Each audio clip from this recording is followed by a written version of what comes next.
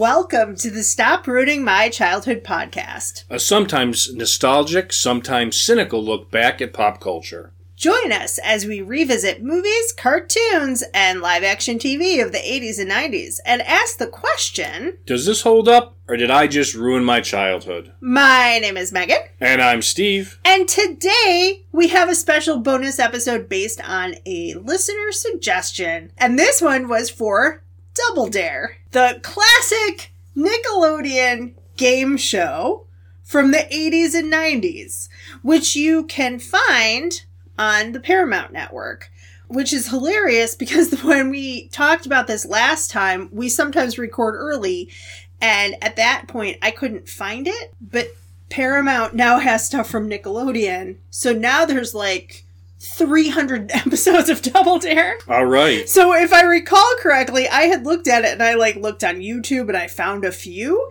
so we weren't gonna we were just going to watch the ones that were available. Then I found it on Amazon Prime through the Paramount Network, and I was like, oh, we really have our pick. Our pick. Yes. Yeah, we could have watched hours and hours and hours of Double Dare. This is a suggestion from Sarah, who said that she loved Double Dare as a kid, and that she and her family, unlike Steve and I, she had cable as a kid. And Sarah is actually my cousin, and I have some memories of watching it over at her house on their cable. So she liked it, and she wanted us to check it out. Yes, exactly. Well, we will be the judge of that, Sarah. We'll see. Let's see what we have to say. Before we do that, our non-sponsored snack. And this week, it is Sour Patch Kids. I have mixed feelings about this, and I think I last had a Sour Patch Kid, I was maybe 17, maybe a junior or a senior in high school, and I don't love sour candy, and I'm worried about it. So you have yours while I tell our listeners all about Sour Patch Kids. These were created by Frank Galatole and Jarrett International, and they were initially called Mars Men in the early 70s. In the late 70s, the company was purchased by Cadbury and also the Smira Blayton Licorice Company of Sweden, and they formed the Allen Candy Company in Ontario. I don't understand how that works. It's a British company and a Swedish company, and they're like, let's join forces and put a company in Ontario, in Canada. This is like an international candy, I guess. This is Canadian, British, and Swedish, all kind of rolled into one. At any rate, they became more popular in the 1980s because in 1985, they rebranded them from Mars Men to Sour Patch Kids. And they think that the name might have been to the popularity of Cabbage Patch Kids at the time. Mm-hmm. So Sour Patch Kids kind of playing off of that. Right. Even though they have no connection. Not at all. And my other fun fact about Sour Patch Kids, if you haven't had them before, by the way, before I give my last fun fact, if you haven't had Sour Patch Kids, these are like a gummy candy that has a coating of two types of sugar. So it has invert sugar and then what they call sour sugar, which is basically sugar and citric acid or tartaric acid, kind of mixed. And so their slogans are sour then sweet or sour sweet gone. Awesome. And it should taste sour and then become sweeter because the coating melts in your mouth. Right? Yep. And then you have the rest of the candy. All right, so I'll talk a little bit about them. You eat your Sour Patch Kids. Oh. So I remember Sour Patch Kids as a child because I think the first time I ever had them might have been at the movies because they were one of the snacks you could have. Mm-hmm. Megan's face says that she loves these. It's the pupper. It looks like she just ate a whole handful of lemons. Yeah, I really liked them as a kid. I remember having them at the movies. We were not a big candy house to begin with. My mom really didn't let us have a lot of candy and sweets. Mm-hmm. We're not a dessert house growing up. And so... That's why we have this podcast, by the way. So that we can eat all the candy we weren't allowed to eat as kids. My mother was a lot better about, like, if it was snack time, she would cut up vegetables and dip or fruit. You know, things that... We weren't even allowed to have soda until we were probably mid to late teenagers. You know, before that, we had, like, juice Either Juicy Juice, which was like in the cans, the big cans you had to open up, and it was like brown because it was real juice with no fake coloring.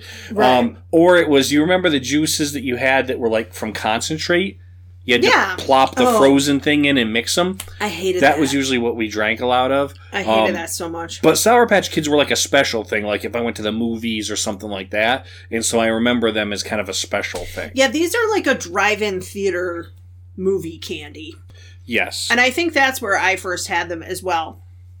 My last fun fact before we talk about the taste of them and review them is that I did not know that in 2011 they developed a video game based on Sour Patch Kids. I was not aware of that either. It's called World Gone Sour. And I thought, when I heard that, I was like a phone game like you would have for like an advertising purpose. Like Angry Birds? Well, Angry Birds is like a bigger... No, like, I was thinking more like Candy Crush, but themed for Sour Patch Kids. That would be more like an ad than an actual game, Gotcha. Right? Yep. No, this was made by PlayStation and then also Xbox Live Arcade. Huh. It was like a legitimate... Apparently it was like a legitimate video game based on Sour Patch Kids. I have no idea what the gameplay was like. I couldn't find that out. But this was I was making that face because the initial pucker is a lot. Yes. Yeah. Especially if you, I don't know. It's not like I wasn't expecting it, but I don't eat sour things that often. So it kind of hit. Now, I did have 2 of them, and I will say I didn't get as much of a pucker from the second, and I enjoyed that one a lot more. How about you? This was like a sour little angel dusted my tongue. Oh, okay. Yes. So and it was fruity, and I am a fruit candy person. Okay, so you enjoyed it. But we didn't like the gummy worms that we had the other day. This is not even the same. No, it's really not. No. It's so much... They're both gummy candy, but the type of gummy is totally different. These were a lot... And then this has that sugary... sour coating on it. Yeah, the coating, which you could get on gummy worms, just we didn't have now that you type. can. Yeah. This is a lot, to me, it's a lot more like Swedish Fish, but with a great coating on the outside. I enjoyed it more than I thought. I didn't think I was going to enjoy it at all. I would have a couple more. I won't, because I don't want to be a greedy Gus, but... So, how many green slime shampoos would you give this? That's so specific. And that'll connect a little bit with our discussion. I can't even say I don't know, because then I do get slimed. Yeah. Out of green slime shampoo, I'm gonna go with a 4. I kind of enjoyed it. And it was kind of delightful. I enjoyed it more than I thought I would. I'm giving Sour Patch Kids 5 green slime shampoos. Okay, that's pretty good. Yes, it doesn't get any better. This, to me, it's not as good as the dirt was a couple weeks ago. Oh my goodness. Oh, I have great memories of that dirt. But it is pretty good. So, yeah, 4.5 green slime shampoos. If you so 4.5 green slime shampoos out of 5. If you haven't been with us before, we always pick something random to use as the rating, but it's basically 1 out of 5 for the candy or snack and 1 out of 10 for the show or movie. So, now that we've had our snack... Oh, we had another reason for doing this show. And this was kind of great timing for Double Dare because we were guests on a podcast trivia show just recently. Yeah, so actually the truth of the matter is that Sarah suggested this to me several months ago, and I held off on it because I'm not sure when our episode on the other podcast is going to come out. Right. But we did just record it. It should come out probably in a couple weeks, and that is called Who Will Save Generation X, the trivia game show with our good friend Zabe.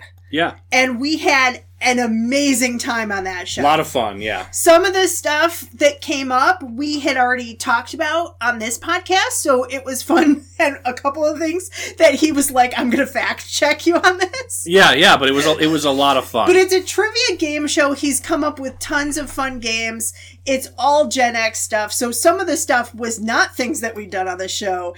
And it really showed what things we're good at with trivia and what things we're good at it all. Yeah, the only downfall we had was that we're kind of later Gen Xers.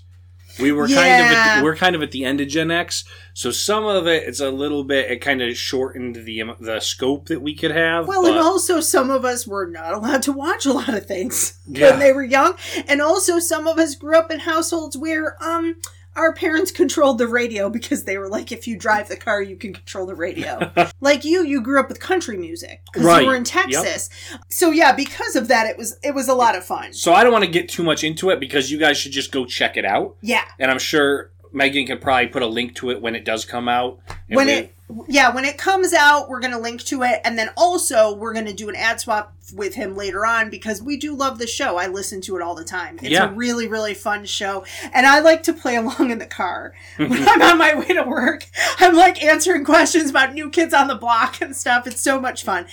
So yeah, that's coming up. But let's get into Double Dare. Can you give people a summary of what Double Dare is? Yes. Double Dare is a kids game show. They aired on Nickelodeon starting in 1986.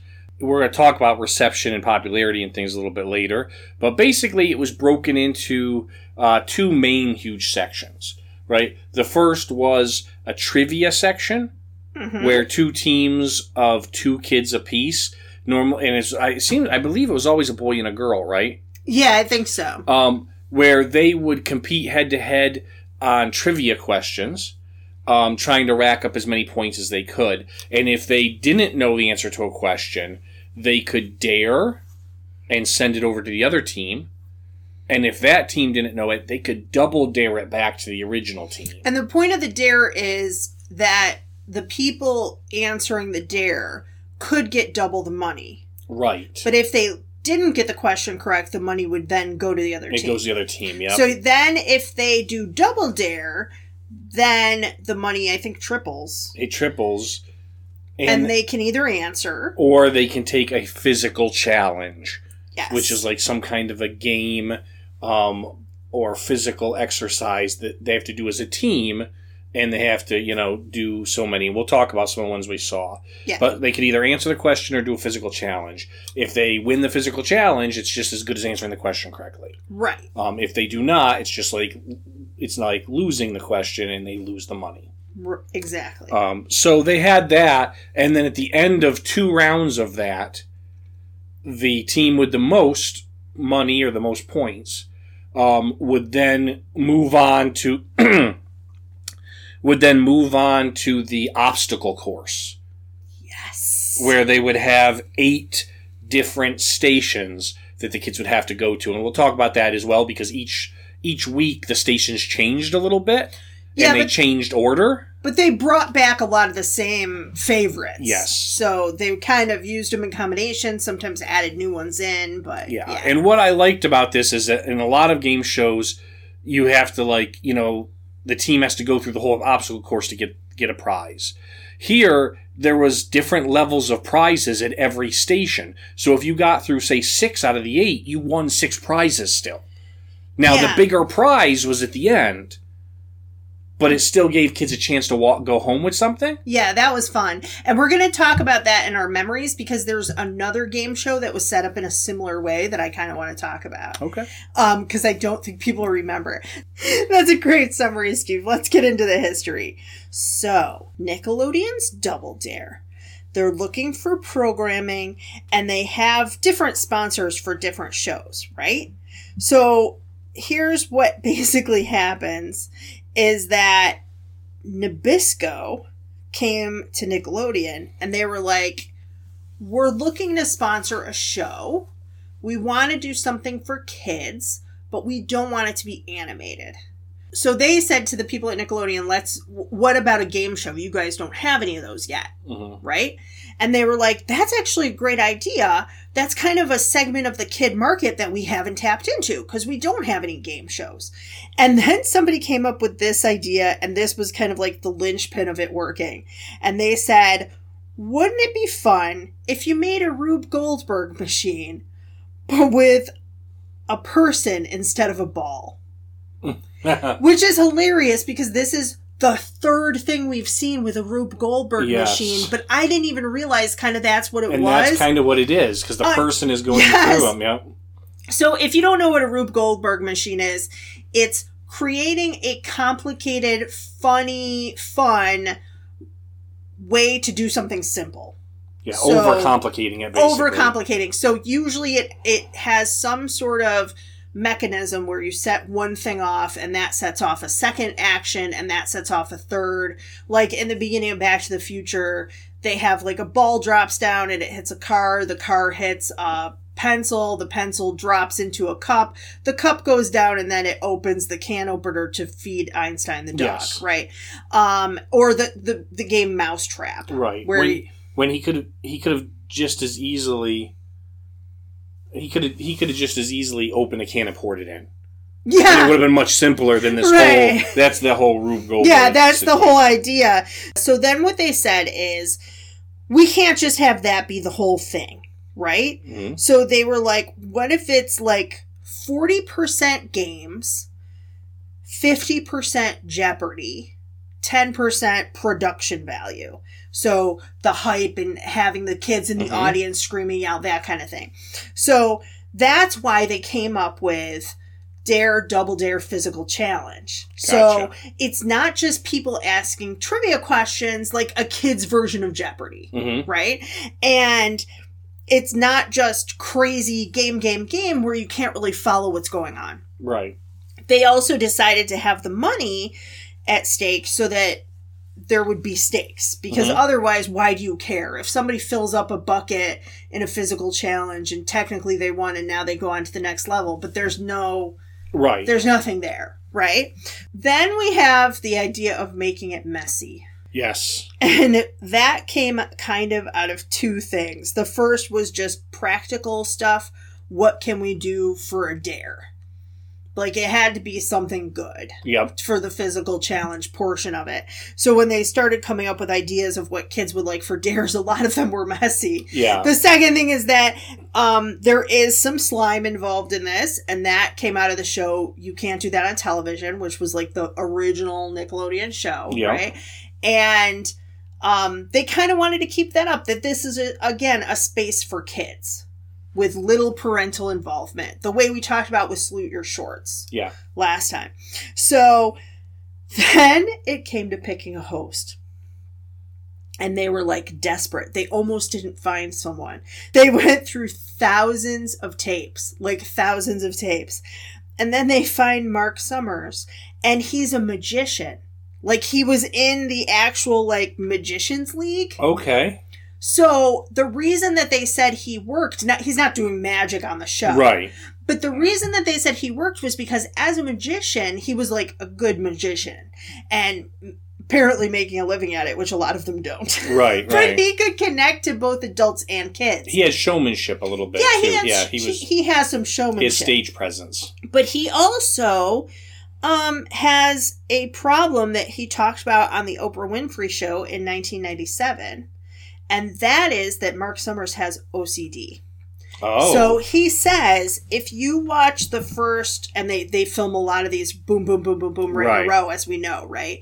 So he goes, if you watch the first, like, 30 or so episodes of Double Dare, I just stand there in a suit. I don't get any, like, the kids are covered in whipped cream, and I'm kind of, like, a part. And they basically kind of came up to him, and they were like, you're gonna have to participate more. Like, you're going to have to get dirty here. And so he said later that in some ways the OCD stuff was blown out of proportion. But he said, I dealt with what I dealt with. I wasn't going to let my OCD screw up the opportunity to host the kind of show I always wanted to host.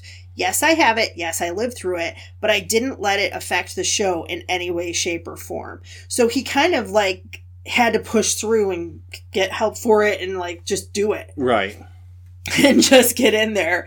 And they said one of the important things for them was that they didn't want to, if they were, especially with the trivia section, they didn't want to embarrass the kids and they didn't want to punish the kids. Right. Because if you watch real Jeopardy, when you get an answer wrong, it takes money away. Right. So they didn't do that here. And they made sure, too, that the losing team, they got prizes anyway. They still get the money they won, right? They get, like, a second place prize kind of thing. Which I think is nice because, again, you're making a space for kids, right? And a show for kids. So yeah, that's a little bit of the history. The show initially... some of the stuff apparently was kind of a disaster as they were figuring it out. They were like, are young people going to want to slide into a vat of baked beans?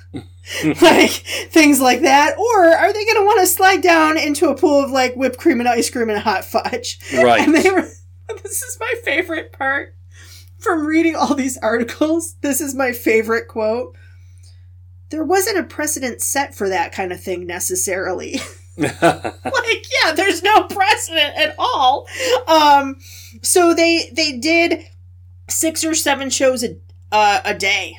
Wow. That's why there's so many episodes. And they would show them, like, you know, every day, basically. Yeah, the original series, I think, had 460-something episodes. Which is also typical of what they do for an adult game show as well. Like, they run through those, you know, pretty quickly. 482. 482 in just the original series. Just the original series, yep. Yeah, and it ran from 86 to 93. So 7 years. 7 years, but 482 episodes. Yeah. Like, in terms of, like, when you have a show on primetime TV, we've talked about this before, if it hits around 100, it goes into syndication. Right. If it gets 200, they usually have some kind of a crazy celebration for it, because not many shows do that. Like, Cheers is a show that did that. Yeah. Maybe Big Bang Theory might have hit that number, but there aren't that many. So to have, like, double that amount. Yeah. They were averaging 70 shows or so a season. That's crazy. And so they started in 86. In 88, they went into syndication. Right. Yeah. So the second year out of their 7-year run. Yeah. And then they had, after that point, I think it was after, they had Family Double Dare. Right. Which I also enjoyed a lot. So Family Double Dare, a little bit different. I think you had 4 people, typically. Probably a mom, dad, and then I two think kids. I don't think it was just a parent and a child. I think it was 4 against 4. And then they had family challenges, and sometimes I think there were challenges just for the kids. Okay. But mostly it was like the entire family competing together. And we did, they had an ill-fated Double Dare 2000, which I don't think had Mark Summers in it. And then they also had another one in 2018. Yeah. And I think we'll talk about that one too briefly, because we did watch an episode of it. My assumption is that one got canceled because of the pandemic. It's possible. It was 2018 through 2019. Yeah. And it had 67 episodes. Right.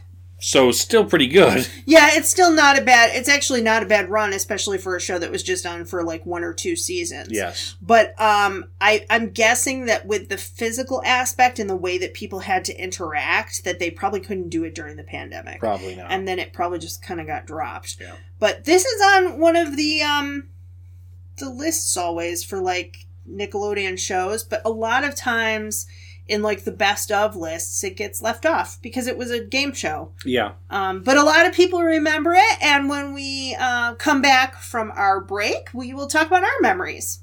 Hey everyone, Nick here from the S1E1 podcast. Each week, we pick a different sitcom, watch just the first televised episode, and ignoring anything we may know about the future run of that series, decide if it's a show that we want to greenlight or cancel. We very seriously dissect TV shows for no reason at all. I gotta pee. Fucking old-timey. I got a Frankenstein at my show. So do I. You know what I'm talking You should about? know, because right now you're dressed like a London DJ.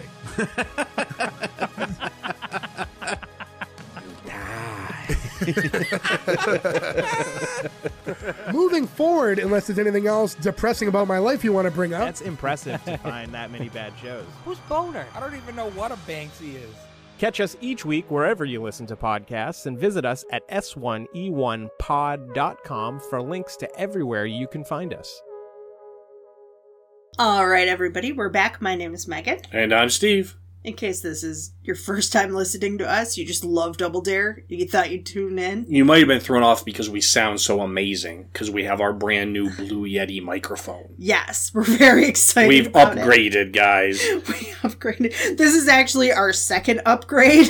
But this is the big leagues now. This is a fancy looking microphone. Now we have a real studio. We just have to figure out some of the acoustics with our new microphone. But that's all right. At least we're coming in clear and we don't have some of the static issues that we were having before. So hopefully... it'll be memorable. And our voices don't annoy you with this microphone. Yeah. But hopefully it's amazing and memorable. And speaking of memorable, what are your memories of Double Dare? That's called a transition. It's called a segue, yeah. So Sarah talked to me about how they had cable and that's what they wanted to watch, like when their friends would come over, we'd go over after school sometimes and we watch this show. I also believe, so we lived outside of Buffalo and pretty close. If you don't know and you're not from there, Niagara Falls is fairly close to Buffalo. So a lot of our TV shows growing up as kids were on Canadian stations because we had antenna and it would pick up from Ontario, which is why, in my opinion, a lot of people from Buffalo sound like they're Canadian sometimes, because if you're exposed to that, you kind of get the accent a tiny bit. Yeah. And just cross the bridge, eh? Yes. And there are shows that we're going to talk about like later in this podcast, not today, obviously, but in other episodes that I remember that Steve does not because they are Canadian. Because I didn't live in a part of New York that got Canadian TV. Which is weird, though, because you live by Montreal. Not really. It's a good 3 hours at least to Montreal from where I grew up. Yeah. And Niagara Falls is, from where I grew up, 20 minutes to the border. Really? I got like the just normal stations, like a normal red-blooded American. Apologies to our listeners in Canada, the UK, Iran, Korea, Brazil. We have people all over the world listening to this show. They're not just from the US. But yeah, so shows like Raccoons, Babar, love it.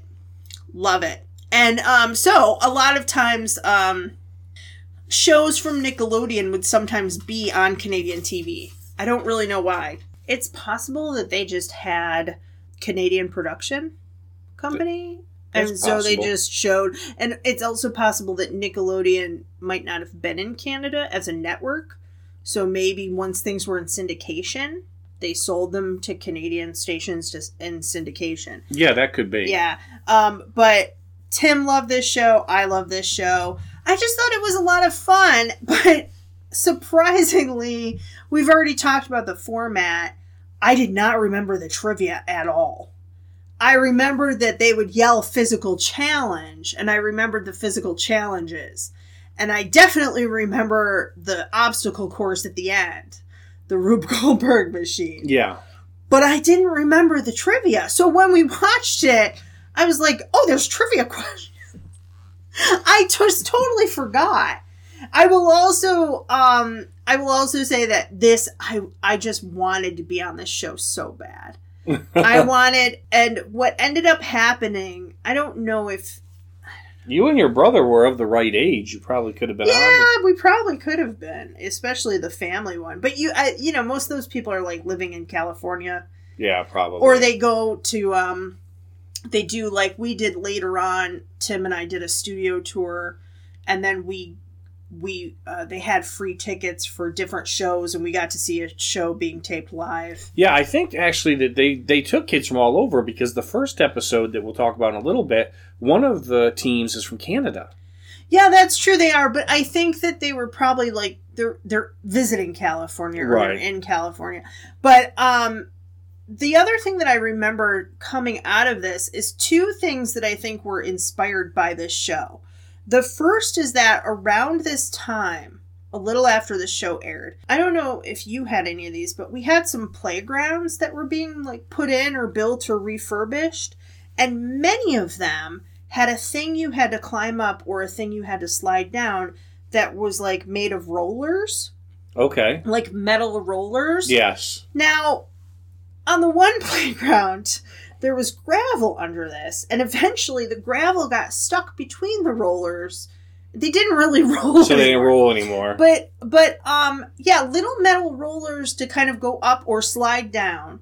And then also, one of the playgrounds had these big foam rollers that you kind of went in between. And we saw that on one of these episodes. Yes. Like huge foam rollers that a kid would just go in between, and they kind of get... The other kid had to turn the knob to get the rollers to move. And that's what was at this playground. Yeah. You had to like turn a crank, and the rollers would move, and you'd go through kind of like a... It's like a pasta maker. Yeah, or I was going to say an old-fashioned like wash wringer. Yeah. And the second thing is, again, I think inspired by this show, that science museums, we had, I think at the Buffalo Science Museum, they had a grossology. You know how science museums have like rotating exhibits? Right, right. They had a grossology exhibit, and I went with my Aunt Smitty and Tim, and my cousins may have been there with us, but I know she was there. She took us to stuff like that all the time. And they had like a big, huge nose that you could like put your hand up in, and then they had a thing that was supposed to look like a nasal cavity that you would climb through, and then they had like a throat that you would like crawl through and things like that, and like so similar to some of the things we saw on the show. Yeah, and I think that probably both of those things, the park and the grossology exhibit, people watch Double Dare and they're like, oh, kids love being grossed out. What if we could teach them about the human body by having a nose like that they could kind of pick? And it wasn't, they didn't have it like quite like Double Dare with the slime, but you reached up your hand and you pulled out like a thing that would be like a magnetic thing that was made of wood, and it was looked like a booger, and then it would tell you like what boogers are made of. Like you learn biology, right? All right.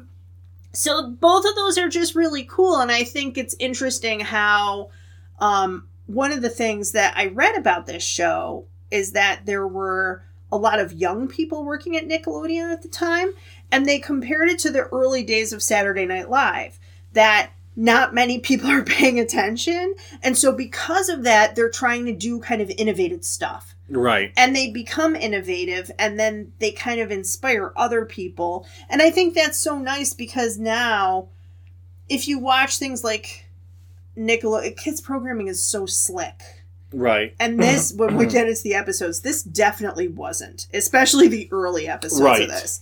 So, yeah, what are your memories? So, I remember Double Dare quite a bit. I remember watching, like, it was on, like, every day. Mm-hmm. Right? So, you know, every weekday, pretty much, you could come on, like, after school, afternoon time, you could come home and watch Double Dare on TV, you know? And so it was a great thing, and I remember watching it pretty much almost every day, especially in, like, 86, 87, 80, when it first came out. You know, I watched it a lot. And so that was pretty cool. I liked the fact that, you know, there was physical challenges. Kind of like you said, I did remember there being a trivia piece. Okay. But I will say this. My memory, the obstacle course was a lot more of the show. Mm-hmm. Where when we watch this, it's literally 60 seconds. Yeah. At the very end. So it's not like most of the shows, the trivia questions and some physical challenges, which I remember those as well. But it's funny how you remember like the big flashy stuff, and I thought that was a lot more of the show. Yeah, it's a 90-second challenge at the end. He does take some time to explain it, but you would think it would be like the big. Yeah, and I remember thinking like, oh, like I remember like they had to dig through like pizza, yes, or like huge giant ice cream sundaes, like all this kind of stuff, right? I remember that as being a big piece of it too. And then I watched it and I'm like, that wasn't a real pizza. Like, a lot of that's foam, and they just threw some liquid on top. I'm like, it's cool still, but it's not. When I was a kid, I was like, that's a huge piece of pizza. Yeah, the pizza wasn't the... The pancakes were also not... No, I think the...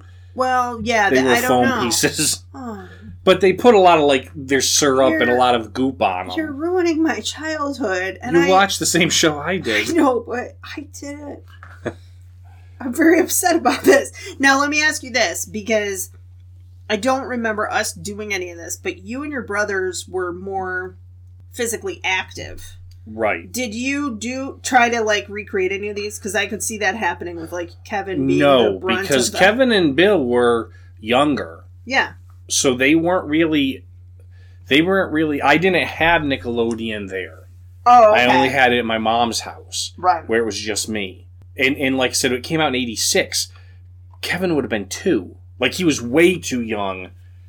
Yeah, but it went till 93, But and we then weren't it was watching in it by then. Oh, okay. And even then, when I was there, we didn't have Nickelodeon. Right. So it was one of those things that we weren't watching by the time. I watched it in its first 3 or 4 years, probably. Because I was going to say, when it first came out, Tim was 4, but I don't think we watched it when he was 4 and I was 8. Yeah. I think we watched it when he was like 7 or 8 Yeah. and I was like 10, 11. Yeah, when I it think first that's about when when it we first came saw out, I was 9 or 10, which is Right. the perfect age for this show. Yeah, that's true. Right? And so I mean, Yeah. I really love Double Dare. I don't know if I remembered. I don't really remember the fact that it was mostly all kids in the audience, which struck me when we rewatched it. Yeah, and what's interesting is that it's when they fully pull out at different points, the parents are all Further back. they're on the other side of Yeah.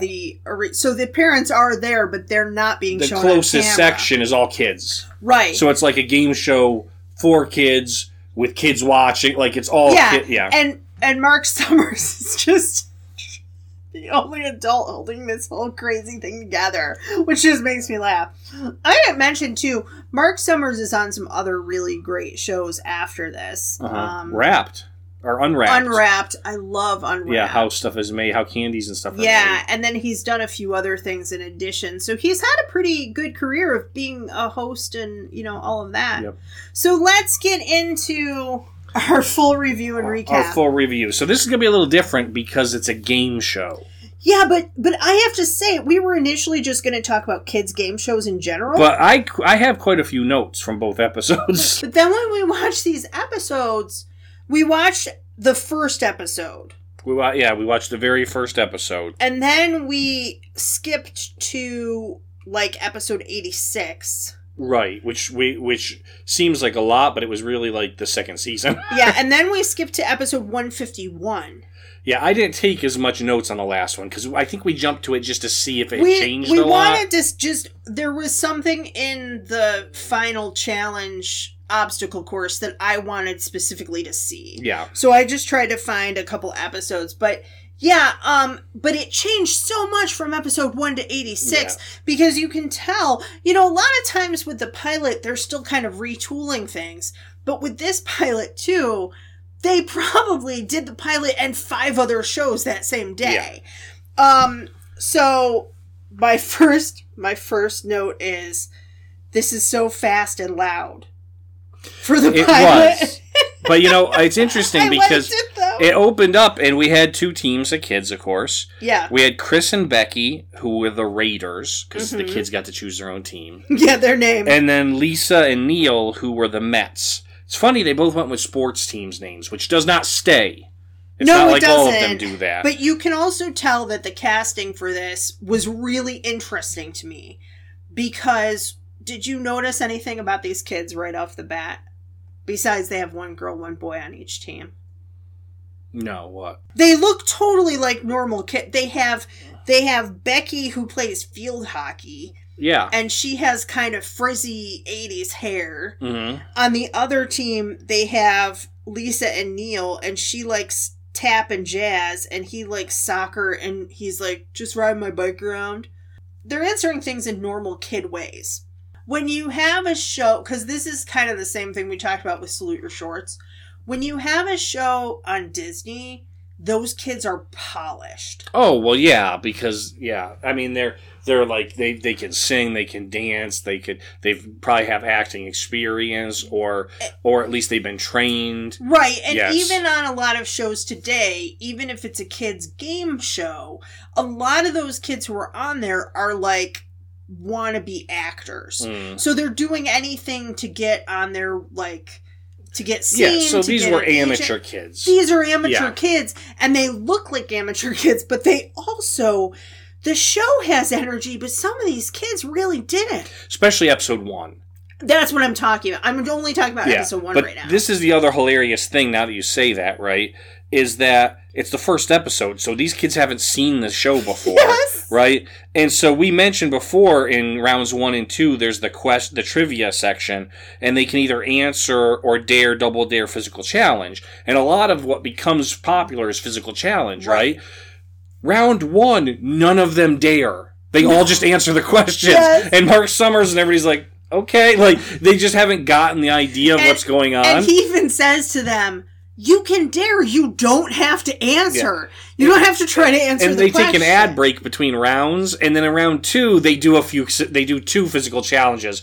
But it's like somebody went up to him and was like, you guys can do this. Yeah, I think that they had to, like, go and explain the game again. Yeah. I don't think that they kind of got it. It's also that, again, casting-wise, if you were doing this today, you would get, and these are very sporty kids. Right. They all play sports so that they're up for the challenge.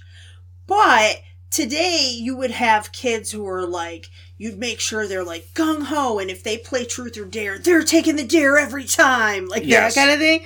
Oh my gosh, but they asked the one kid, what do you like to do for fun? And he goes, I don't know, I play soccer and I ride my bike around. Yeah. And Mark Summers is like, well, that's great. Riding your bike is super, like, he's He's trying make to up for push it, yeah. Oh my goodness. It was so funny to me. So yeah, they have like 4 questions and answers where nobody dares or double dares or does a No. physical challenge at So all. round 2, though, twice there's a dare, double dare physical challenge, which is still not a lot compared to later episodes. But the first physical challenge we see is they bring out this, like, 5-gallon food grade bucket, and the kids have to dig through cereal for a toy. And there's milk in the cereal. Yeah, they have to find, and Mark Summers makes a big show of pouring the milk on the cereal. Yes.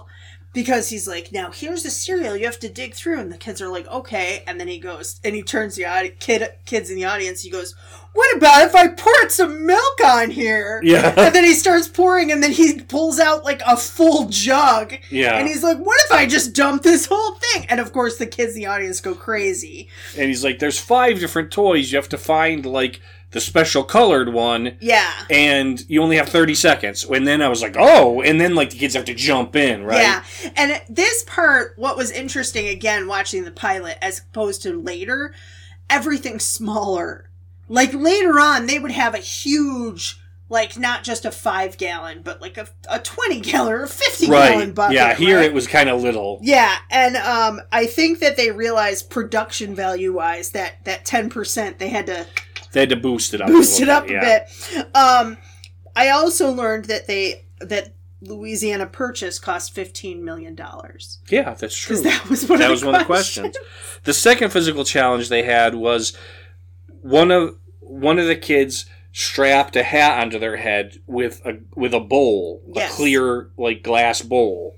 And then the other partner had to stand like 15 feet away and throw eggs to try to get eggs in the bowl. Yeah. Right? Uncooked eggs, of course, so that they crack and splatter. Yeah. But they had to get 2 eggs in the bowl. And Wouldn't it be hilarious if they're just chucking hard-boiled eggs? that would be hilarious, because the kids don't know it, and so they're like freaking out. But it was tough, I think, and that was actually one where the 2 teams competed. No. So, yeah, in between... So, we forgot to mention, before round 1 started, they have a quick physical challenge between both teams to see who Right. gets control of the board. And that was very fast. Right. And then before round 2, they had another physical challenge, both teams, to see who gets control of the board, where the girls were hula hooping and the boys were throwing water balloons, and they had to get them inside the hula hoop. That's right. Yes. They also have the podiums where they're standing one team against the other. And Mark Summers in the middle, but I forgot the podiums have huge towels hanging off both ends so that the kids, can dry off. Yeah. and clean up. So the one thing about the egg hat bowl challenge was the girl wearing the hat didn't realize that the bowl was pitched kind of to the back. Yes. So she wasn't making it like even to catch the eggs. So she kept getting hit in the forehead with eggs, which was hilarious, right? hilarious. Especially probably the kids sitting there. But this poor girl's just not. And finally, they got 1 or 2, but it was because they cracked on the side. Yeah. And it was kind of funny. And then, so we come to the end of round 2. Mm-hmm. And here's the part where they talk about all the sponsors. The one team dominated. It was 370 to 50. And the kids, because they're not related, split the money. So Mark Summers to the losers go, well, hey, that's $25 each. That's more than you guys walked in with today. And I'm sorry. I know that it's 1986 money, but it's still just hilarious. Good job, kids. But then, okay. They also got to take home This is the part where you and I were laughing hysterically. their consolation prizes. They each got green slime shampoo. Nickelodeon themed. Why that's our rating system, right? Green slime shampoo, which we talked about before. Green slime was you can't do that on television. Yeah. So they're like, what can we give the kids that lose? They're like, we got a bunch of cases of this green slime shampoo laying around, like in Nickelodeon Studios. I convinced my mom to buy that one time. Oh my goodness! And it's like it's regular it's gel just green, shampoo. yeah. It's just colored green. And then also they each got to take home a case of sugar babies, which I'm going to go out on a limb now that you've told us the history and say is Nabisco? Yes. And so, and also sugar daddies, which we had a long time ago. Yeah, we had those. What is Flight of the Navigator, our episode? Yeah. If you want to hear about the history of sugar daddies and sugar babies, go back and listen to that. But yeah, a whole case. And then... and I was just dying of laughter. And the reason is, I forgot to mention this in the memories. Okay. So, first of all, Jeopardy and Wheel of Fortune are still on TV now, right? Mm-hmm. They're totally different now than they were in the 80s. With Wheel of Fortune, they used to have, in between each round, they had a wheel of prizes that was a huge stage, and it was called the home showcase. And you would spend the money that you got from that round on the home showcase. And sometimes there would be things on the wheel that you could win from the home showcase. Okay. So they'd go, okay, now on the home showcase, we're in the living room round. And then Vanna White would walk around and show you like a color TV, a big leather recliner. And you'd be like, oh, I've been wanting a dining room table. Well, Marge, that dining room table is $600 and you've got $700, so you can pick one more thing. Yeah. Like that? It's like the adult equivalent of being at the ticket counter in like an arcade where you're like, I have 60 tickets. What can I get? Yes. So it reminded me of how they have the obstacle course set up where there are prizes like that at the end of every round. But the other thing is that my mom and I have this running joke because we used to watch Jeopardy. And at the end of Jeopardy, in the 80s, the contestants did not get the money. Now they do, right? If you get 500, you go home with 500. But they go, and our consolation prizes, and for years it was Lee Press-On Nails. That must have been like sponsoring Jeopardy. Right. But they'd go, all right, Mark, that's okay. You get a consolation prize. And Alex Trebek would be like, Johnny, tell him. And then he'd be like, your consolation prize is from Lee Press-On Nails. And it's like, but Lee Press-On Nails are like $5. Yeah. So the consolation. And also, you just gave it to Mark. Yes, exactly. So the consolation prizes here of the shampoo and the sugar babies. I love it. It was pretty hilarious. And also a whole case of sugar babies. It's so gross. whole case, yeah. And sugar daddies, which you and I had, that sugar daddy took me like 5 days to eat. I saved it in the fridge. Yeah, that's why I didn't like it, because it takes too long. My point is, you have a whole case of them. A whole case is a lifetime supply of sugar daddies. You're talking, yeah, because candy don't come in like a case of 24. I know. It's like however many they cram in that case. Yeah, it was crazy. It's just so funny to me. So then they move. All right.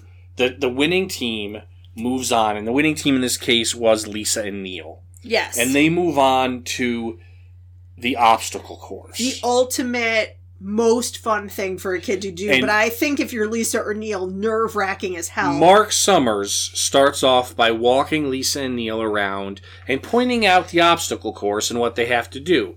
Now, the great thing here, too, is you don't choose one person. They have to alternate pieces of the... It's a relay race. It's a relay race, right? So, the first section of the obstacle course for the first episode of Double Dare was the sewer shootout.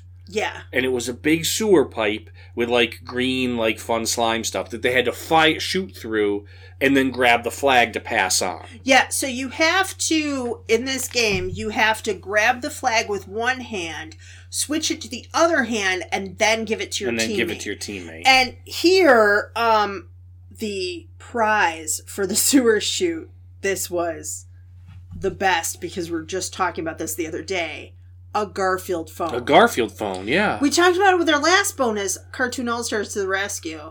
So jealous of anybody who had And Harvey, the announcer, makes a point of going, it works just like any other regular phone. Anywhere you can plug in a regular phone, you can plug in your Garfield phone. I know, and it's great because, we don't have phone jacks anymore, really. No.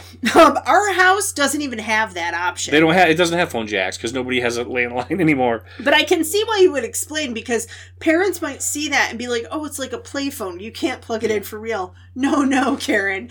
You can use this phone right in your kitchen. Yeah, it's not a play phone. It's a real phone. It's a real phone. So then they run to Trunk Full of Clothes. But that's not what they called it, Steve. They called it customs inspection, which... I forgot that. What was hilarious is that can be a very innocuous thing, or it can be kind of dark. Because it is an old trunk, you're immigrating. Yes. Now you're at customs inspection. So they had to whip open this trunk footlocker thing and dig through all these clothes, and somewhere, in the clothes, was a flag. And I remember looking at it and going, this is episode 1, I guess, because this doesn't look like as challenging of a thing, but it kind of was, because it could be anywhere in the clothes. Well, but also, that I think the point is, they don't want to have a messy thing every single time. Right. And they do want to have a few that, I think they had 8, they have about 8 seconds per thing. Yeah, it's 8, there's 8 things in 60 seconds, so less than 8 seconds. Less than 8 seconds. I thought it was 90 seconds, but you're right, it is 60. I've got that in my notes. Because I remember saying, I don't know, I could barely run around that studio in 60 seconds, much less stop and do events. Well, that's the thing. So some of them have to be a little easier because you've just crawled through slime in a sewer pipe. But here's I don't know if I can do this without, So what did they win if they grabbed the flag at customs inspection? They won Conair hot rollers and hairstyling products like a hairdryer and curling iron. Now, I have to tell you, I kind of was, obsessed with these Conair rollers. They're 10 and 11. I was that age, too. But they were steam rollers, the ones I had. And I was convinced that would make my hair beautiful. Because my hair is got natural curl, but not the pretty kind. But here's the thing. It is a boy and a girl, and he's like, Neil and Lisa, you can win some hot rollers. I'm sorry, what is Neil gonna do with hot rollers? He's got a He little... gave them to his mom. He's got a little bowl haircut. Yeah. Oh my gosh. So once they win their hot rollers, they go to the third event, which is the tire swing. Yes. And it's basically just like it sounds, but they have to grab it at one end, swing across like probably an 8 or 9 foot air section and grab the flag, which is up in the air, by swinging on the tiger. And they can't touch the ground. Right. And they have to grab the flag and then jump off and hand it off. And if they grab that flag, Megan, what do they win? They win a new skateboard. There you go, yes. Which is kind of cool. I mean, it's 1986. That is how they announced all of these, Yes. by the way. Every single one was exactly like I just did. Yeah. Yeah, I think that was pretty cool. And then they have, we have what I think of as the downfall of this obstacle course. The human hamster wheel. And the reason for that is because this was on a couple of the episodes we watched, and it takes forever. You It's cannot a time do sink. that. It is a time sink. You can't do it in 8 Yeah. seconds. Because it's not like they jump on and just whip it. It's got weight to it, and you can tell that they really have to struggle to get this thing moving. And some of these kids are 7 years old with these little chicken bone Yeah. legs. They can't do it. They have to run around this. Oh, the one girl's shoes came off. And Mark Summers like, keep going. He's like, just keep going, like you don't have the time. Yeah, they have to rotate it like a few rotations to get an arm to drop with the flag. Yeah. And what do they win on this one, Steve? They win a new typewriter. Yes, they do. A glorious typewriter that will last you a lifetime. No, it won't. No, because you're about 8 or 9 years from the computer. The home computer age where The everyone home has it. computer is kind of already a deal, but Everyone has them. Everyone has them in about 2 years from the starting point of this show. Oh my god, a new typewriter. Okay, then we come to a balloon tank. Yes. What was that? It was this huge, like probably 14-foot long by 6 or 7 feet wide and 4 feet tall box that was full of balloons, and Right. they had to jump in at one end, go the whole distance, and in the middle they had to grab the flag and hand it off. It's kind of like a ball pit. It's but like a with ball balloons. pit with balloons. Yes. This I actually thought was a legit good What could they win if they made it through the balloon pit? $250 gift card to Toys R Us. Yeah, that's legit. That is, because in the 80s, that's a lot of money. You could go through, because this is the days we've talked about where like G.I. Joes and like in Transformers and stuff were like $3-4 a piece. My Little Pony was too. You know how many My Little Pony you Oh could yeah, get? you could clean house with $250. You could get 125 My Little Yeah, Pony. it's awesome, right? So then, once you've done that, you move on to the icy trike. Now, at this point, Lisa, I think that's her name, right? Lisa? Mm-hmm. Lisa has no shoes. She has no shoes on because she left them in the hamster wheel. And she jumps on this tricycle and has to pedal it like 8 feet down this little road. You don't pedal it. You have to use your feet on the ice. Yeah, but she and there's doesn't no have shoes. ice. It's actually like a black oil. No, I think it was ice. Because you can see her footprints. They call it Oh. icy trike because it's slippery. But it's like a liquid. It's like a goo that makes it slippery But because they she's- can't have real But ice. also, they're not expecting her at this point to be barefoot. But that's just what happens. It's what happened. Your first episode. So this poor girl is like 9 years old and she's got to do this. I'm sorry. So It's so funny. what does she win for doing the icy trike in her socks? Not her dignity, that's for sure. Yeah, she lost her dignity back at the hamster wheel. She wins, and this is my favorite. Oh, my favorite part of all of this. She wins a new color TV, and they specify that it's in color. Yeah, because we take for granted now that all TVs are color. Well, and we talked about this with Field of Dreams, that we had a small TV that was black and white. At this, to take with us in the car. Yeah. And so I'd never seen that movie in color. But this is a thing that color TVs still cost more right up until the 90s. Oh, yeah. I had a TV in my bedroom as an early teen. So we're talking 89, 90, 91. Yeah. And that was a huge deal. And my friends were like, you got a TV in your room? Mm-hmm. And it was black and white. Yeah. It was probably like a 18-inch TV maybe, and it was black and white, but it was a big deal. I could watch things on like the normal cable, like the normal 5 or 6 channels. Right. But still, a lot of people didn't have their own TV. No, I didn't. And we had the black and white TV that we took to California with us. I forgot to tell you this, that because of that trip, the the input for the antenna kind of got messed up because we were in the car for like weeks. Right. So when we brought it home, it sat in our kitchen and we could watch it when we were making dinner or when we were cleaning up. So it was like a little treat that if we helped clean up or we helped make dinner, we could watch TV. And sometimes we would, once in a while, like if my dad wasn't home or if my mom wasn't home, we would watch TV during dinner, but usually not. But we ended up, because we still had antenna, we had to put a fork in it. So as I'm talking about it right now, I totally forgot of this. I have this vision of on the corner, this little black and white TV with a fork sticking out of it. I want to say to my parents, were both teachers, like, they didn't get paid great, especially in the 80s, but they did okay. Like, we had this TV with a fork sticking out of it. At any rate, this is an old UHF VHF. Like, it has the big dials on it. Yeah. This is the TV that the kids are winning. So then Lisa hands it off to Neil, who has to do the wall climb, which is basically just like it sounds. Yeah. He climbs up and over the wall and forgets to grab the flag. Then he has to jump up and grab it again. Right. To hand off to her. What does he win for getting the flag? He wins a VCR to go with the TV. To go with the color TV. The color TV, I'm sorry. Yeah, that's a pretty good game. No black and white Field of Dreams for Neil and Lisa. No fork in the TV for them. Here's the thing. What comes next? I want to go ahead and explain, and then I'll talk about the prize. The last event that they did not do in the obstacle course is Under the Covers. Yep.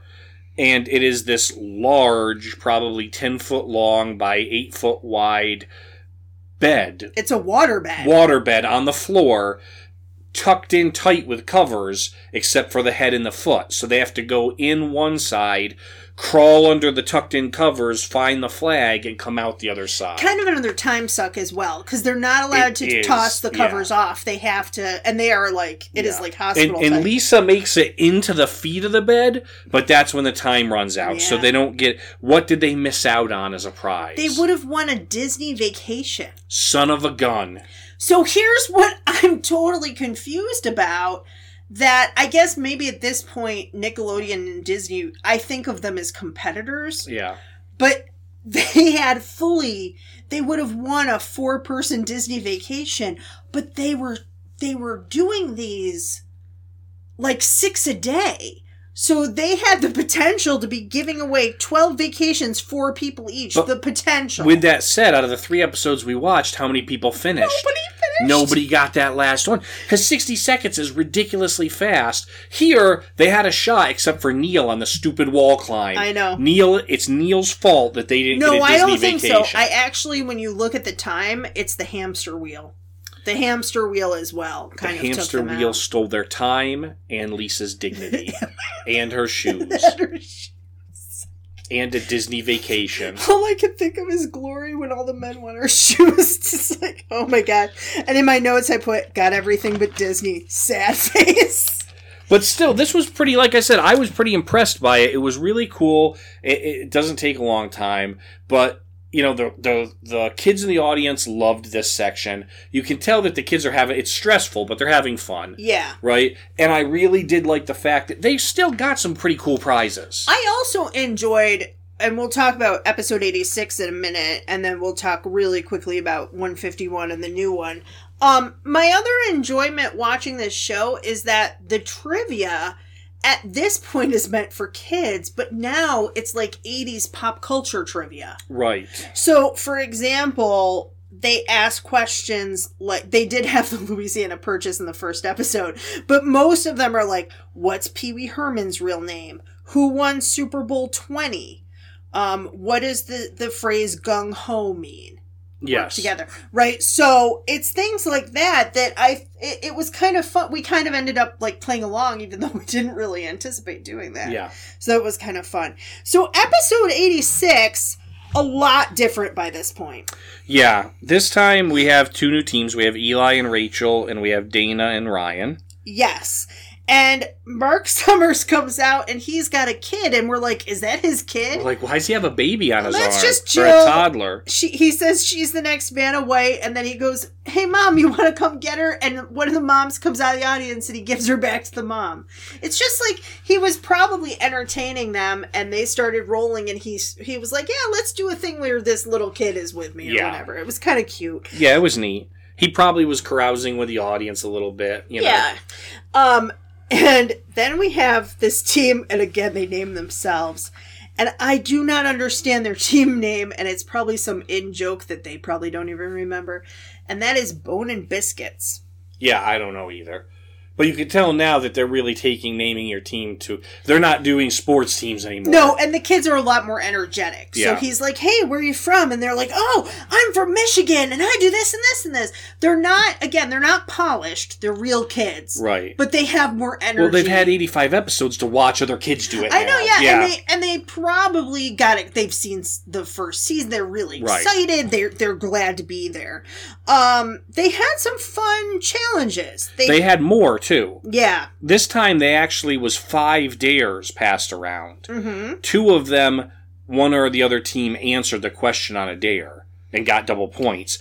But then there was 3 physical challenges still in the first 2 rounds. And they are bigger. Yes. By this point as well. So, for example, they have to stand like butt to butt, which is embarrassing because these kids do not know each other. Yeah, they're not brother-sister, right? And they're just not friends. I don't think I think they so. know each other. I think they're friends, No, but I don't think the they're... new one they knew each other and they were friends. Here, I think they okay. just randomly paired kids up. Wow. And they have to stand kind of butt to butt and carry a ball over and drop it in a basket, which I put... That's a camp game I played. Yeah. They have to, they have to sink boats, and they have to keep the boats sunk for 30 seconds. Yes. The boats are in a huge trough. Yeah, full of water. Yeah, full of water. And clearly the idea is that you're supposed to pretty much get in this trough and keep them down. And I will say that one of the people on the team did their job, and the other person did not. Yeah, Eli really goes in hard. Yeah. And he pushes he grabs half the boats and he's got like his arms on him, his whole stomach, his whole chest on, he's pushing them, and he's almost face down in the water. Rachel... He's pretty much looks like he's bobbing for apples. Rachel wants to, but again, you're dealing with kids, and right now, kind of adolescent kids. Yeah. And Rachel you could tell, is a bit hesitant to put her chest in the water. Yeah. But she's trying to keep her arms on everything. I probably would have been the same. But also, Rachel, it's Double Dare. Get in that trough, Rachel! Get in the game. And I probably would have been the same at 12. Like, I feel awkward. I don't want to get in the trough or mess up my hair. Yeah. Get in the game, Rachel. Get it together. So they have that. They also have a really cool thing where they have to work together. They each have almost a hula hoop-like thing put around their waist. It's like a belt. It's like a belt. There's a stick in between them. There's a ball on a string on the stick. And they have to move their hips to get the ball to get the string to wrap around the stick. Yes. I thought that was a fun game. That was cool, yeah. And the stick is they're like 8 feet apart. Like they really have to kind of move to get this ball, the ball on the string to get centrifugal force to get it going. I will say too, what I liked about this is that the obstacle course is like goals. Right.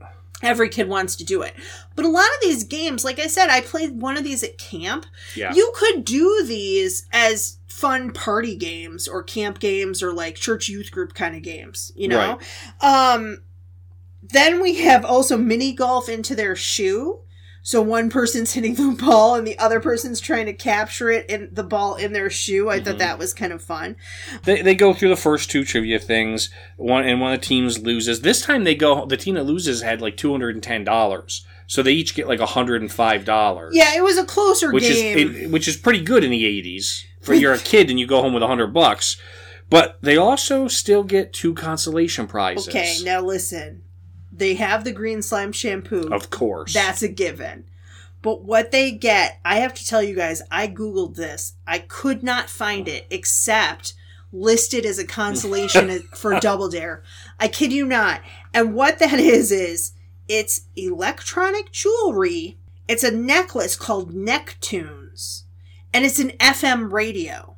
But a necklace. But a necklace. It looks like plastic beads, but there's somehow wiring inside them, and it picks up FM station. Yeah, so somewhere in there, probably in the back clasp, is a battery, and you flip it on, and you can wear it while you listen to your greatest tunes. Which actually, now that I think of it, if you didn't have a Walkman back then, and then later on an iPod, and then later on a phone, Right. if you wanted to work out, it was really kind of a pain in the butt. But you could do your Jane Fonda aerobics wearing this necklace. Yeah. Or your Get in Shape girl And tips. you'd have to carry around a big boombox. I was a little bit chunky as a kid, like I am now. And one of my relatives was like, that girl needs to work out more. And they gave me Get in Shape Girl, which is like aerobics equipment for little chubby Like toys, girls. yeah. It's toys, but it's like, hey, you're a little chubby. Get in shape, girl. And it was a cassette, and there were like rhythm and ribbons, and there was another one that was like a baton, but it had exercises that you did before the workout and after the workout. And that's how my eating disorder started. The next year, did you get her, get a midlife crisis, girl? I should have. Get a divorce attorney. Also, I was really active as a kid. I just also liked cake. Yeah. But anyway, yeah, you can do Jane Fonda, you can do Richard Simmons, you can wear your Necktunes. We get to the obstacle course. All right. So, the first obstacle They've is moved. under the covers. Yep, they've moved under the covers from the end to the beginning. The bane of our existence last Horrible. episode. Now it's the first one. Still not great because it's a bit of a time sink. And what's hilarious is, if you win this, you get a Walkman. So the poor losers just the went poor out losers with went with the Necktunes. Now you get a Walkman. Then we have a rope climb, Yep. again with the Conair. If you get the rope climb, Conair products. Yes. Then Foam pit. the foam pit, but also there's whipped cream in there. Yeah, it's the same big glass box as the balloon pit was. Right. But they filled it with pieces of foam and whipped cream in the middle. If you do gymnastics, this is what you often fall into as a Yes. kid. They have a big foam pit, but this one has whipped cream in it too. And here, we only got $150 to Toys R Us. That's because it's an earlier event. That's true. Yep, But also, $150 for Toys R Us is still nothing to shake a stick at. if Toys R Us still existed and somebody gave me $20 for Toys R Us, That's I what would I'm be saying. excited.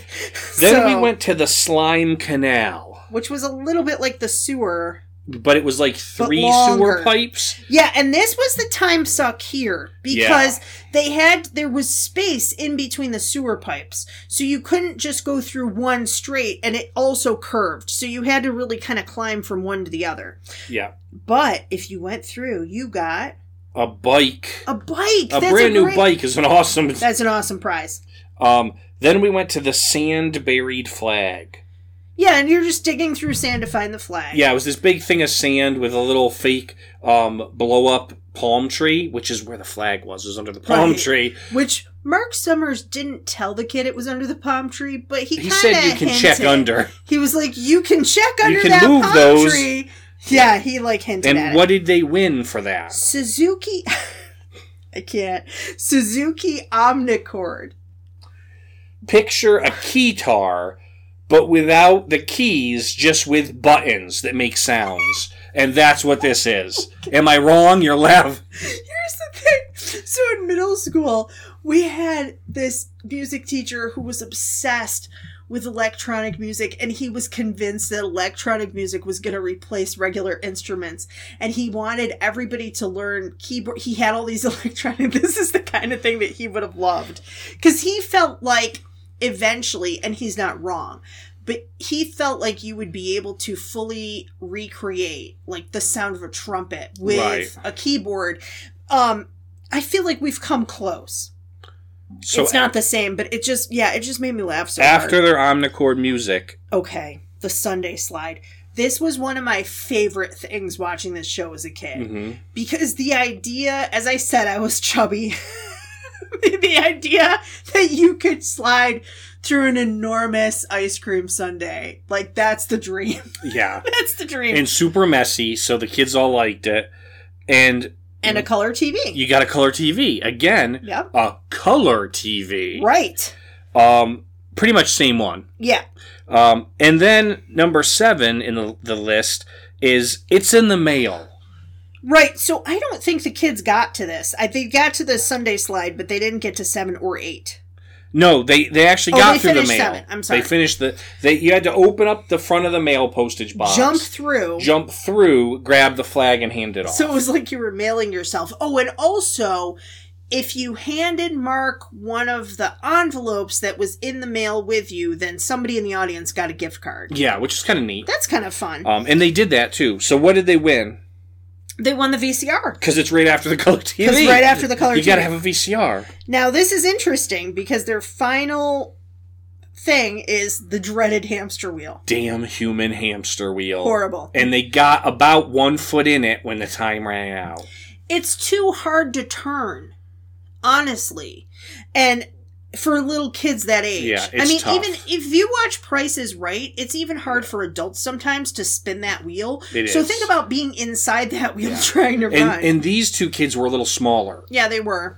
They did not, however, lose the Disney vacation. But they would have won the race car. They would have won a race car. I don't think they got a Disney vacation. They didn't. That's why I'm saying it wasn't Disney vacation this time. It was like a race, like a go-kart race car. Yeah, it was still sponsored by Disney. So they mentioned the sponsored by Disney and considerations from Disney, which I think means that Disney might have paid for like hotels for the people who were on the show or something. I don't know. I did not look up this stat, but I would be very interested to find out how many teams actually finished the whole obstacle I would course. Too, 100%. Because most of them got to the same point, like right at the beginning. They started the last thing and just ran out of time. So episode 151, I'm just going to run through real quick. Go for it. Hamster wheel. Yep. Number 1 off the bat. Stupid awful. hamster wheel. Oh, wait.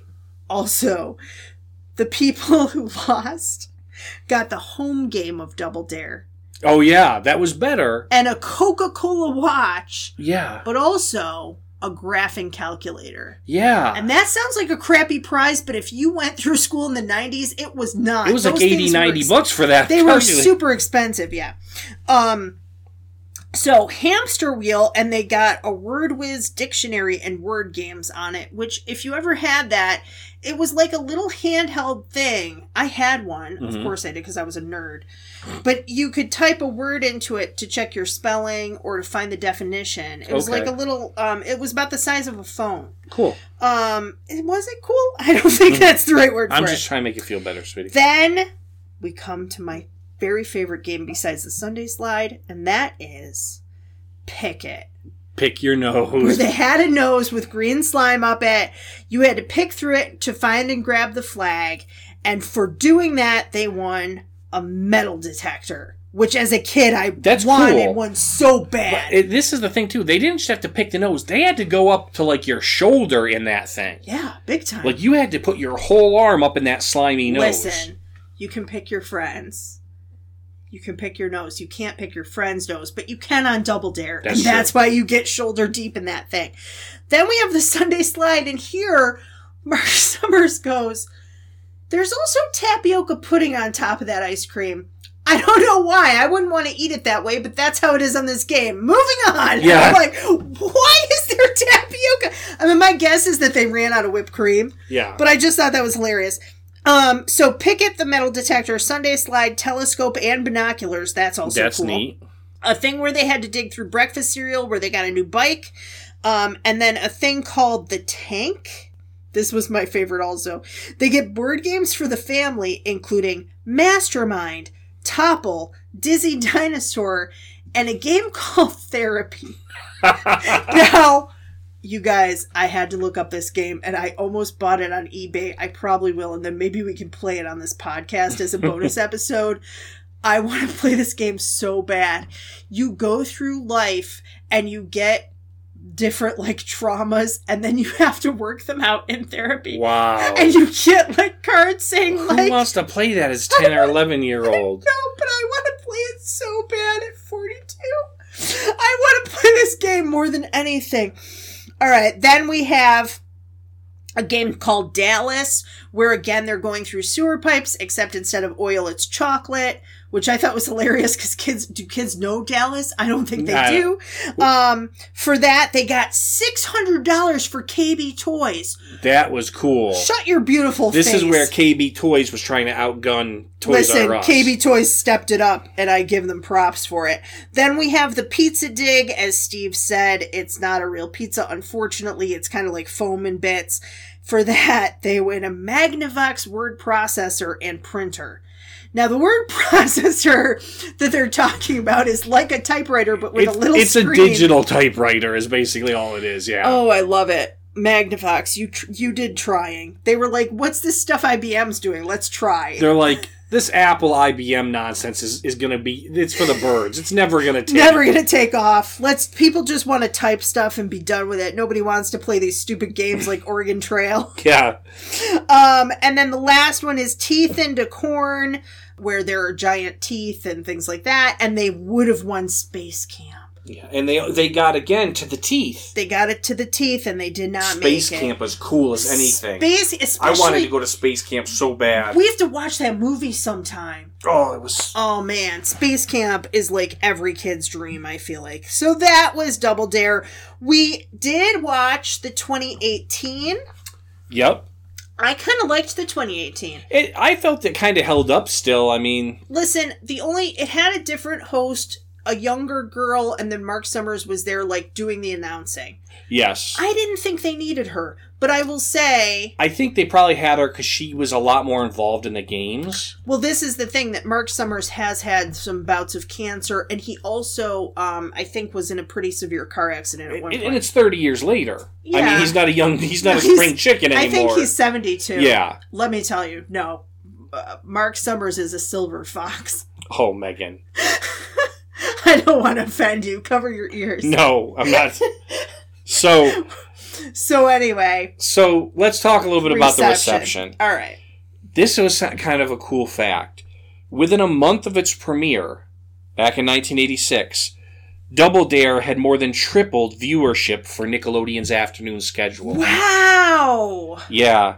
During Double Dare's first year, the program averaged a 3.0 Nielsen rating, Wow, okay. with over 1 million households tuned in each week. That's amazing for something that came on in the afternoon, by the way. Yeah. On its syndication debut in 1988, it had a 5.4 Nielsen rating among kids 2 to 11, which that was the second highest rated syndicated program in the demographic. Wow. What was the first, does it say? It doesn't. No, it didn't say. That's okay. And by January of 89 in syndication, they were averaging 3.1 as a Nielsen rating, just average, which is still a really good rating, right? Which is also probably why Disney pulled out at that point, and then they had to go to Space Camp. Family Double Dare premiered on a Sunday on Fox Okay. in 1988. And so it ran concurrently. Yep, and Yeah. it scored a 4.0 on the Nielsen ratings and finished 5th out of 10 programs that were on Fox that week. Okay. So pretty good, especially for a kid's show, right? Yeah. And so that went fairly well. The 2018 revival that we mentioned was watched by 1.8 million viewers on its premiere. Okay. And it outperformed all other shows on Nickelodeon for that day. Wow. And it finished as the highest rated broadcast for teenagers 12 to 17. So that's interesting, too, because we did notice that the kids were a tiny bit older. That is something we noticed. Yeah. We also noticed that the one kid who made it to the final challenge, the teammate was really running, and he was like, I'm going to walk this. Yeah. The episode we happen to watch. At its peak, Double Dare was the highest rated live action show for children 8 to 15. Okay. And it was also, interestingly enough, popular with college students. Well, that I And get. many colleges offered a Double Dare fan club. Well, but that I get because a college is a perfect place to, like, in the quad, set up kind of some challenges like Double Dare would have. Plus, college kids, especially college kids who may be experimenting with some stuff, Yeah. just like to sit around and watch kids get messy. They do, but they also, like, I could see that as, like, a freshman orientation. Like, I've run a couple of those. That's the kind of thing we would do during freshman orientation. Yeah. Like, who's willing to get messy? Who wants to, like, go down the banana split slide or whatever? Yeah, it was critically received, by critics. Most critics had very favorable things to say about Double Dare. Mm-hmm. The Chicago Tribune, the Minneapolis Star-Tribune, Orange County Register, they all basically said, to kind of just wrap them up, they basically all said that it was natural, wholesome, infectious, family fun, messy. And I think part of the naturalness is because they didn't have kids who wanted to be actors. They just had kids who wanted to be on Double Dare. Yeah. It's not like today where, to promote their YouTube channel and Right. then they'll try to be a little baby influencer, The only real critical review that came from it was there was a few groups or people that basically said that they were concerned that it wasn't an educational show, and they were concerned about the food waste. But I disagree with the educational part, because the trivia questions actually were pretty good. Some of them are, and what they ended up doing, I didn't mention this, but in some of the later episodes, they had deliberately hard questions that nobody could answer to kind of force the kids to force the dares, the yeah. physical challenges. But also, this is the thing that I appreciate about Nickelodeon. You don't have to have a message. You don't have to be educational. I'm not saying for kids to watch brainless TV all the time. But I think, look, this isn't Sesame Street. The kid's been in school all day. When you're an adult, you don't want to come home from a hard day at work and learn something. Yeah. That's why the History Channel mostly has, stuff about World War II and aliens. Yeah. Because, you know what I mean? And mermaids or whatever. A lot of times you're too tired to do that. And so are kids. They've been in school all day. They want to let off steam and just be kids. Yeah. So that's how the critics felt about it. How did we feel about it? So we're rating out of green slime shampoo bottles. Okay, listen. We're in the middle of a cycle right now. Uh-huh. We have just watched My Little Pony and Salute Your Shorts. And coming up later this week is Camp Nowhere. Camp Nowhere. I don't want to ruin the ratings for all of those. But we didn't have a great week in terms of us taping these shows. We did not. And then we came to Double Dare, and My Little Pony has already aired, so I will just say, I won't tell you my rating out of 10 for that, but I will say it did ruin my childhood. This had the opposite effect of My Little Pony. When I watched this, I felt like I was a kid again. I was rooting for the teams. I was like, come on, Levi, go faster. Yeah, I was invested. I was really invested. The trivia was so much fun.